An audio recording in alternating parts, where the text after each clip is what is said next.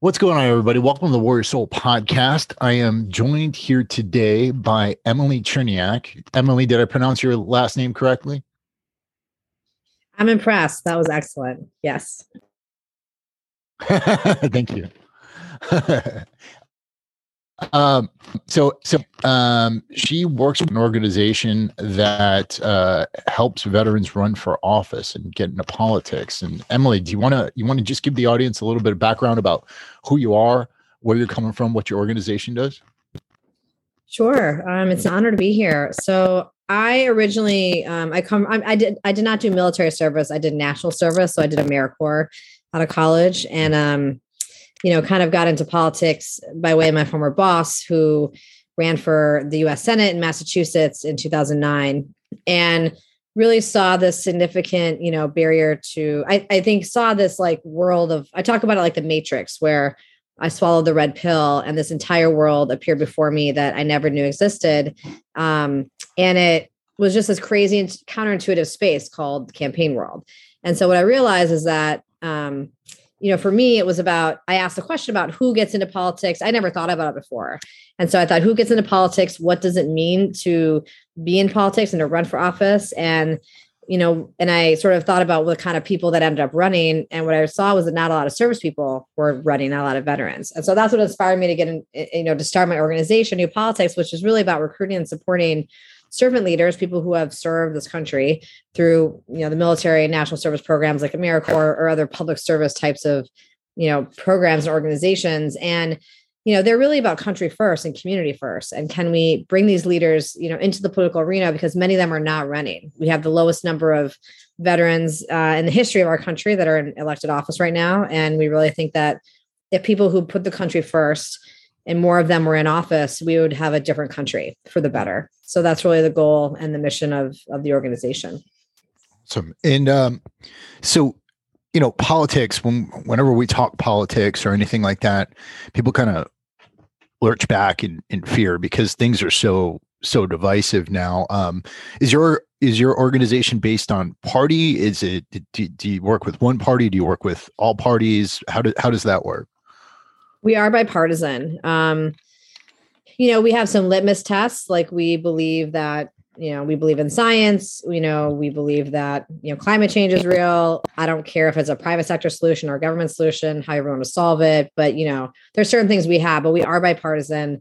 We work on both sides of the aisle, and we fundamentally believe that our country needs leaders from both parties elected to make our country better. Okay. Yeah. Cool. Yeah. One of the things I'm always talking about on the show is that, we see a lot of people on social media, they're posting memes, they're talking about how angry they are about one thing or the other. But what they're not doing is getting out there into their communities and actually taking action. And I think it's really important that we actually do that. We take a role in our communities, whether that means, being involved in your local school board or running for higher office. I think those are all things that we should be doing. What are some things that veterans should consider if they did want to start? Where does it start for them? Yeah, I think I first want to say veterans are uniquely situated and uniquely suited for a political life. I know that feels counterintuitive because you're, kind of in the military, you're told to not be political as part of being part of the military, but the skill sets that veterans have learned, how to lead a team, how to, bring people together towards solving a mission, right? Working for people from different backgrounds and in diverse situations. All of those skill sets are real leadership skills that are learned in the military that are really invaluable in political life. And so I think, first of all, just recognize that veterans have a unique set of assets that are suited for the political arena in that way. And then I think, the other piece of this is that, veterans there's lots of ways to get engaged in politics. And it can be just showing up to a political meeting in your community. It can be, just like talking to local electeds in your community and going from there. But there's lots of ways to get involved. But I think firstly, I just want to emphasize that veterans are uniquely suited to be leaders in our political life. Yeah, absolutely. I think that a lot of veterans underestimate themselves and what they can do. I think a lot of veterans think that, they're not good with dealing with people, or that they're not good with communicating with others and that sort of stuff. But by nature of doing the jobs that we've done in the military, you have those skills. You have worked with people, you have led people, you have influenced people in a lot of aspects, and I think that's important to remember. Yeah. And I think politics is so it's also intimidating. It's not transparent. It's just there's no like obvious entry points. So I think for New Politics, our goal is to really show veterans, the ways to get involved in politics. So whether we have a training that you can go through that helps you think about what is your political pathway, and then we help connect you to different facets of the political system, whether it's you want to work on a campaign, you want to run for office, you want to work for a state house or a local elected or the Capitol Hill, right? There's lots of ways that people can engage in political life. And we really try to help guide veterans along the way so they can do that. Now, I've had several people on the podcast who have run for Congress, and one of the things they were talking to me about was the fact that they got to make a lot of phone calls. Like one of the gentlemen that was here, he had a list, and every day he'd have to sit down for 2 or 3 hours trying to call people up, trying to get donations, trying to get people out to vote and that kind of thing. There is a lot of groundwork that needs to be done, right? And in order to do that, you can't just do that by yourself. You have to have a good team around you. Do you guys give guidance as far as like building a team, trying to build a good campaign staff, that kind of stuff too? Yeah, we really help run a process around hiring. We really help try to find the right staffers because it really matters. And I would say too, I think running for Congress is important. I think a lot of veterans are drawn to Congress because of their sort of experience overseas. And, but I would also argue that, running for city council or even state senator, state rep, those are different types of campaigns. The kind of money you have to raise as a member of or as a congressional candidate is like $1 million. Whereas if you're running for state senator, state rep, it's like $30,000 or $40,000. So it's a really different level. And you can really go and knock on doors and meet everybody in your community that is voting for you. So sometimes we really try to get to veterans to understand that, maybe the first step is not Congress, but it's maybe running for the state house, which also, by the way, has important legislative goals around redistricting, around, funding for education, around all the things that impact veterans on a daily basis, really are about the state that they live in. And so I think trying to get people to understand that Congress is, yes, important, but the state legislatures are equally or sometimes more important when it comes to certain policies. As is the city council. Exactly. I think a lot of people found out how important their city council was over the last few years. Yes. And I think that, if you want to have that kind of impact, it is important. You should know your community. I think about, I studied politics for a long time. I had a PhD in political science, and one of the things I'd constantly get slammed home is the fact that most people don't even know who's on their city council, or who some people don't even know who their mayor is, or who's representing them in the state house. And it's pretty insane to me when you consider the amount of impact that a lot of these people have on you. Absolutely. And that's part of the education that we try to do at New Politics, I think, because you're right. People just don't know, and they don't understand what these jobs are and what they do. So it's really important. And even like on school boards, you decide the budgets, you decide the superintendent. These are really important key decisions you're making. And it really matters. So I 100% agree. So with the campaigns you've worked with in the past, when a veteran runs for office, what are some of the common questions that you would get from them at the beginning? And, how would they find you? How would they get in touch with you? So there's a couple ways that we kind of try to recruit. And so it's a referral. Some people will refer us to others that they know are thinking of running. We really try to, advertise in terms of like social media and digital and try to get the word out that way, as well as just our partner organizations. There's a lot of organizations, the nonprofits that we partner with that try to get the word out as well. So there are various ways that people come to us. I think that the interesting thing about veterans is like, while they're uniquely suited to be excellent political leaders, I think getting over some of the barriers that are uniquely, they face uniquely being veterans. So for example, when you have to kind of tell your story when you're sort of campaigning and talk about who you are, and veterans, that's something they're not used to doing when they're in the Corps, because they're sort of you're one of many. You're not really supposed to be individual. And so I think really translating kind of the veteran experience and leadership experience, to civilians. I mean, 1% of our country has served. So, it's hard. It's a lot of us don't understand what it means when someone says I've served in this country. Right. And so I think, how do veterans tell their story? And I'm not talking about war stories, right? Like that's not what it is, but it's sort of like when Seth Moulton was running, and he was like, I'm not going to tell any stories about me in combat. He's like, that was just like off the table.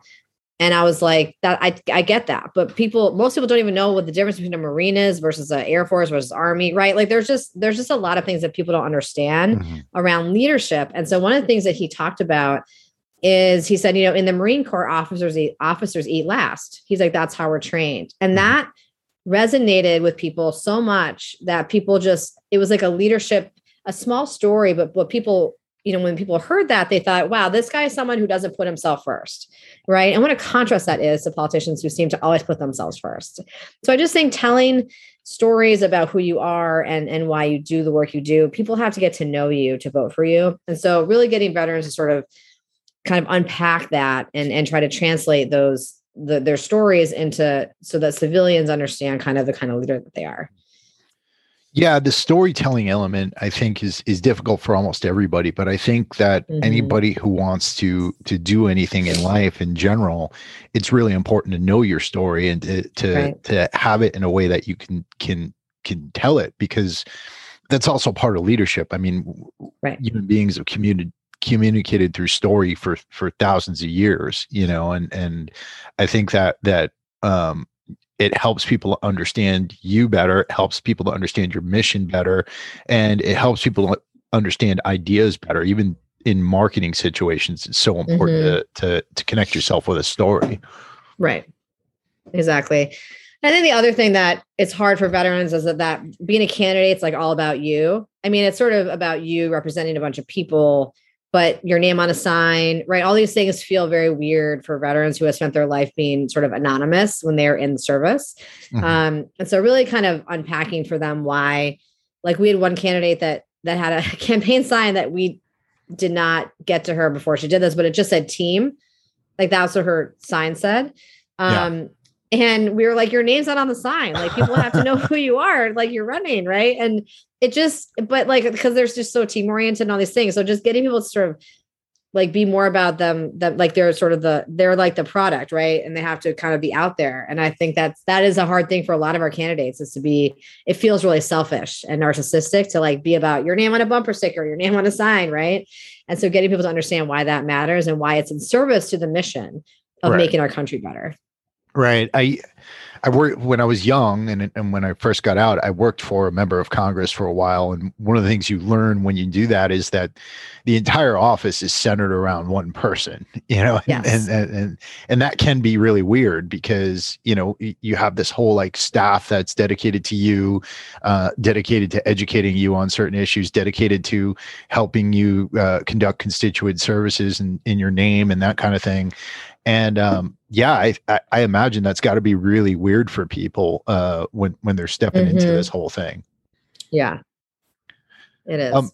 One of the things, so there is also this issue here. Like I said before, things are becoming incredibly divisive, and because they're incredibly divisive, the whole door to door, knocking on people's doors, pressing the flesh, shaking hands, that kind of thing.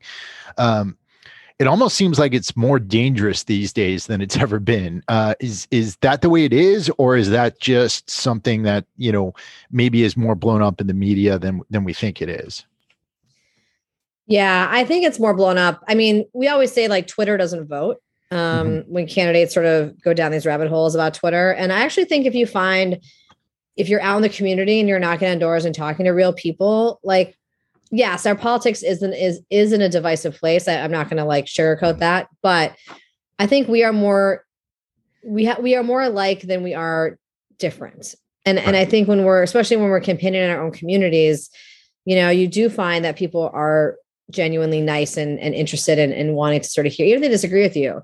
They do just want to know and appreciate that you're knocking on their door and talking to them about, about the campaign, about the election. So I think we get a, misconstrued, thing about Twitter because we just think like everyone hates each other, but that's not totally what happens on the ground.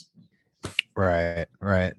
What about, still today, I mean, there's a high percentage of people who are in office who graduated from like Ivy League schools, who have law degrees or MBAs. I mean, if somebody doesn't have those things, are those necessarily roadblocks, or do you think more and more people who might not have gone the path of college are getting into office these days?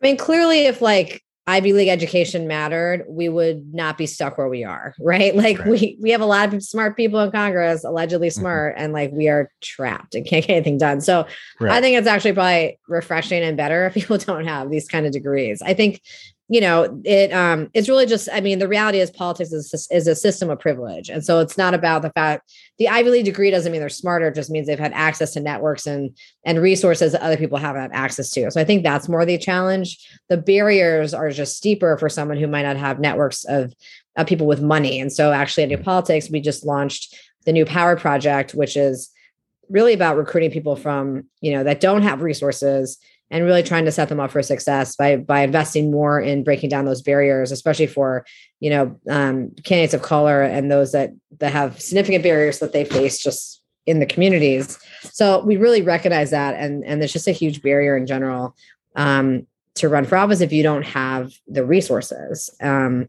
so we're really trying to combat that because you don't have to go to Harvard to run for office. I mean, LBJ, I don't even know if he had a college degree, but he just read a lot of books, but he was brilliant, but he didn't have a formal like Ivy League training that others have. And he was a great president. So I think there's lots of examples of people that have succeeded in life and have done well in politics without significant education.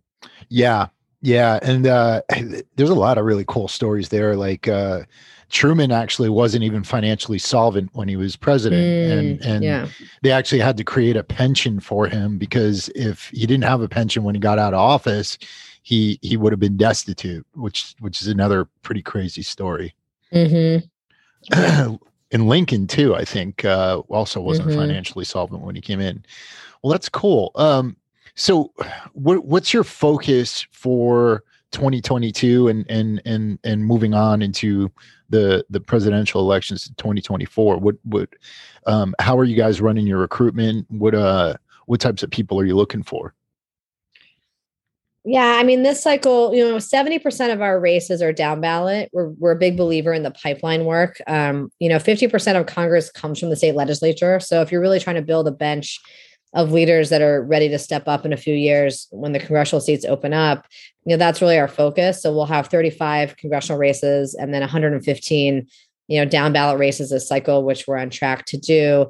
And then, next cycle, we're starting to recruit now for 2024. We have a few races this cycle where we're taking on incumbents and primaries who we think are bad actors for democracy. Matt Gaetz and Bob Good is people we're challenging. I think next cycle, again, is trying to scale our recruitment and scale our candidates. We're doing 150 campaigns this cycle. Our goal is to do over 200 next cycle and really continue to do that because recruitment takes time. It takes a few years to get someone in the pipeline from, sort of recruited to actually a candidate and running. And so the more we can kind of get those servant leaders in the mix now, the more chance they'll have for a 2024 election cycle. Okay. And so when you say servant leader, what does that term mean to you?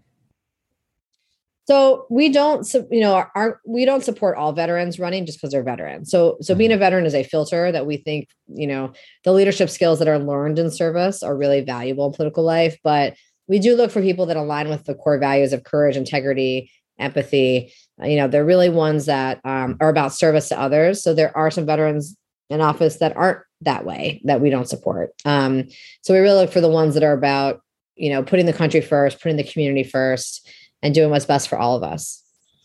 Awesome. And so, if a veteran is interested, what kind of things should they get together and how would they get in touch with you? They can go on our website, newpolitics.org, or feel free to shoot me an email, emily@newpolitics.org, and happy to connect you to the right people on our team.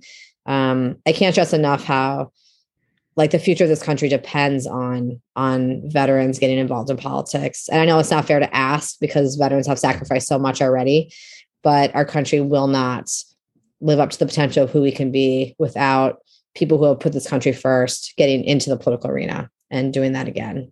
Yeah. And that's a good point. It's not really a pleasant job when it comes down to it, right? It's not like, it's not all glamour. It's not all it is really about service, right? Mm-hmm.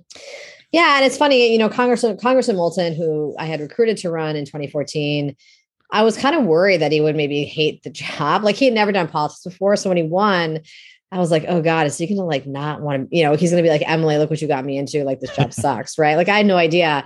And I had asked him a few months into it, and he said, I haven't felt this way since I was a Marine. And he meant that because he was serving others. He just said, I haven't felt this type of you know, for him, he you know, when he was a Marine, he was serving others, and he's in Congress, he's serving others. And I think for him, it was really amazing to be back in public service. And so I think despite all the challenges that being elected means and the tough stuff, it really is that ethos of the spirit of public service that keeps him inspired. And I know keeps our other electeds inspired that we work with. So it's powerful. What are some questions you wish I'd ask you in front of this audience? I mean, you've done a great job. I mean, it's why you have a podcast. I think you're a great interviewer. I mean, you're an expert in politics. I guess, is there anything that you think is that resonates, or you think you're like, I don't know, that sounds a little like, you know, Pollyanna and how I'm talking about it? No, I mean, I'm trying not to let my own cynicism like poison the waters and everything. Like, I think having worked in Washington and having studied, like when I say I was a political scientist, it means like I was studying these things from the perspective of trying to look at them as if they were some sort of scientific phenomenon, right?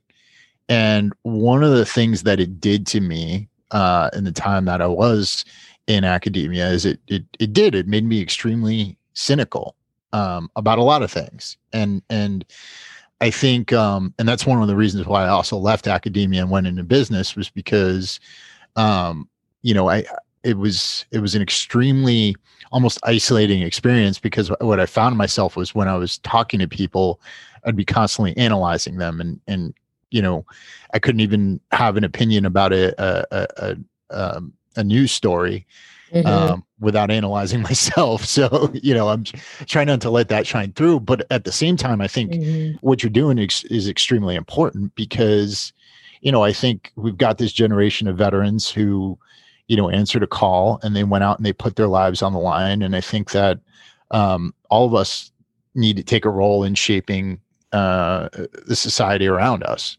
And, you know, I think it requires all types of different voices to do that.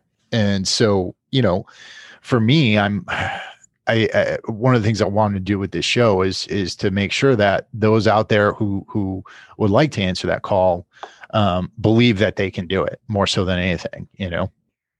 Yeah. No, I agree.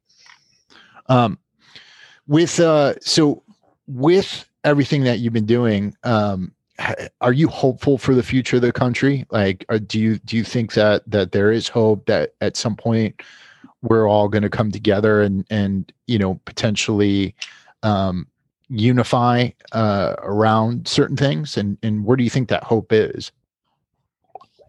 I'm really hopeful. I mean, I think it's going to be coming together in like rainbows and sunshine? No. But I am really hopeful in the leadership that I see. And I think the good news is you don't need 535 amazing leaders, right? You just need a tipping point. It could be 40%, you know, of Congress that comes from these backgrounds, or 35% even. So I think what we'll see is these incredible leaders that are going to be, and already are, I mean, they're changing our country and our laws and our policies, everything from, you know, James Talarico, who won the state house in Texas a few years ago, and he helped lead the walkout and in Texas when the voter suppression laws were coming, and he orchestrated, you know, that whole thing and stood up for democracy. He also got diabetes insulin down to $50 per thing. Right. I see it in the women members of Congress, like Mikey Sherrill and Alyssa Slotkin and Chrissy Houlihan and Abigail Spangberger, who are really working together to come up with, policies and laws that are protecting not only our communities, but also really thinking about how we operate overseas and internationally. And I see it in David Crowley, who was a county executive, the first African-American elected in the history of Milwaukee. And it was a seat that Scott Walker held before he ran for governor. And David has already done significant, movement around healthcare and economic moves for Milwaukee. The last thing I'll say is, and Pat Ryan, who in upstate New York is, combating COVID and economic instability in his community as a county executive. And, he's a West Point, Army guy. And so I see what they're doing and how they're changing and shaping their communities. And, they're just getting started, and we're going to see them running for statewide office and running for Congress. And so I see them out there. And so I think for me, it's a real privilege to get to work with and be connected to all these amazing leaders, on a daily basis. So I am hopeful because I know that they're coming and they're doing the work and they'll be, running for federal office one day. So I think for all of us to have hope and have patience, because help is on the way.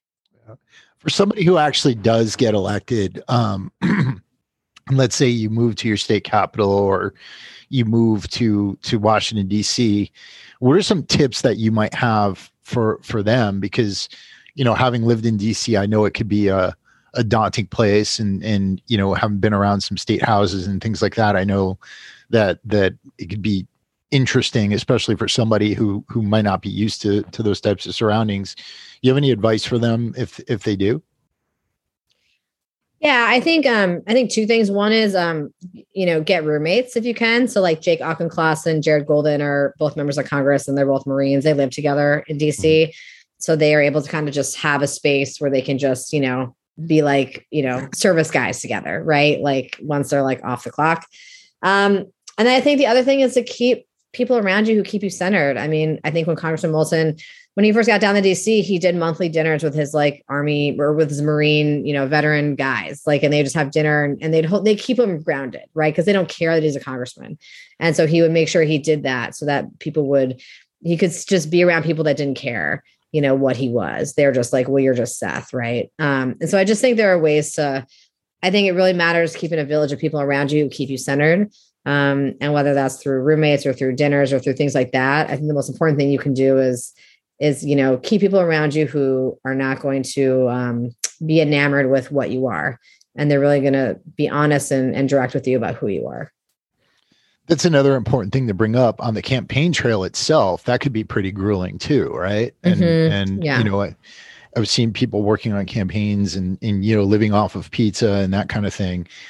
Any tips for them for how to survive that? I mean, I think just remembering that like it's a marathon, not a sprint, and like there's always work to do, and like, but the work is important, but not as important as you are, right? And so we can't do the work if we're not healthy and we're not, rested and all those things. And so I think people sometimes get a little caught up in the urgency of a campaign when, you're not an ER doctor, right? You're not like triaging a patient on an ER table. Like it's going to be okay. Like if you don't put in the field numbers tonight, like it's going to be okay. Like you can do it in the morning and the campaign will still survive. So I think we sometimes get caught up in the pieces like that where we're like overly anxious about things, but yeah. Mental health and taking care of yourself is really the priority. And do you guys work with families at all while they're going through this kind of thing? Because I can imagine it's crazy for somebody's significant other or children, while mom or dad are away or dealing with a crazy news clip or things like that. Do you guys work with them at all? We do. I mean, the kids actually are pretty resilient, and I find the children are they're actually fine. They think it's fun. They get to hang out with mom or dad while they're like, canvassing and going in parades. So that's like fun for them. I think the hardest part is on the spouses. And we work with them. We have set up like little spousal support groups so that like they can all connect with each other, during a campaign season, because it is hard. And I always say to potential candidates, if your spouse is not on board and they don't understand what it means, then don't run. Because if you cannot have 100% support from your spouse, it will not go well for you. Right. And it's just so important. And it is hard. And I think just being really clear about the roles and what they need. And, there needs to be time carved out for family time, and that's okay. And just being upfront about all that and being clear and organized about schedule is really important. Awesome. I think that covers about everything, every question I had. Can you remind the audience a little bit, just again, how do they get in touch with you? Are you guys on social media? And where can they get started? Yeah. So again, our website is newpolitics.org. And, feel free there's a form on the website too about interested in being a candidate. You could fill that out, or feel free to just send me an email at emily@newpolitics.org. And we're on social media. Twitter is @new_poly. And yeah, feel free to follow us. And we're really here to be helpful to you and to be of service. We think the country is better when more people who have served this country are in politics. So we're really here to support you and help guide you on your political journey, and ask that you think about being involved in the political arena, because our country needs you. Awesome. Well, thank you so much, Emily. To everybody out there. Yeah, no problem. To everybody out there, like I always say, regardless of where you're at, what you're doing, try to make the world around you a better place. And that starts with you, right? Get your house in order.